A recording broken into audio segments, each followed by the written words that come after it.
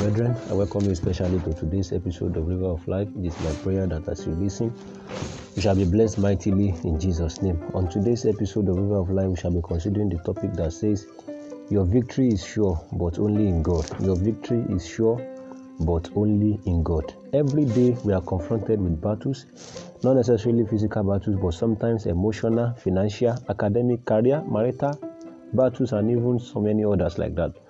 We have struggles both within and sometimes without. Some try to solve their struggles with money. Others believe if I could just get a shelter on my head, I'll be just fine.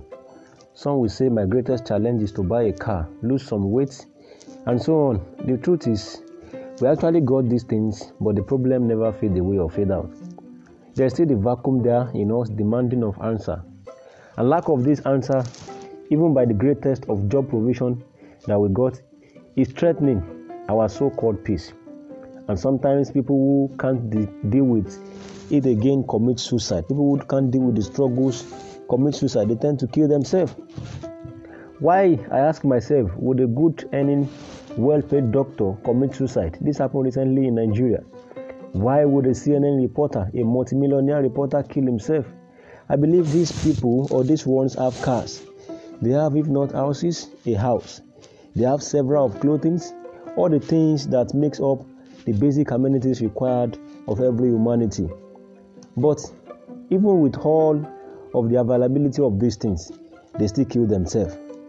This is nothing but a testament to the fact that as much as riches and all of these things we believe are answer providing, quote and unquote, tend to provide some level of solution to our problems, they do not in themselves suffice to end all our battles and give us the peace that we require.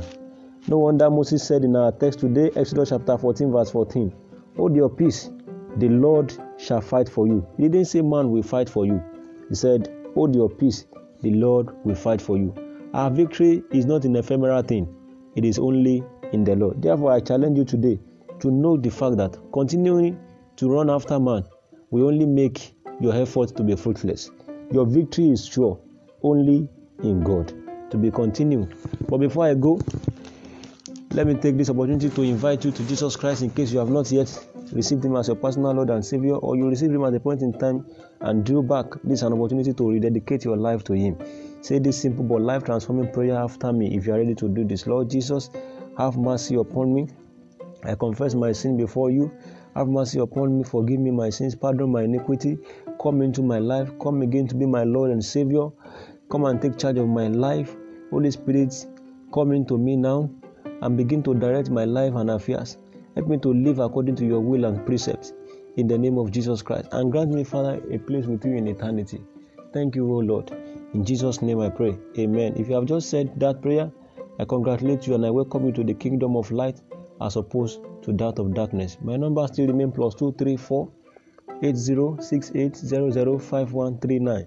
+234 68005139. Till I come your way again, God bless you and have a wonderful week ahead.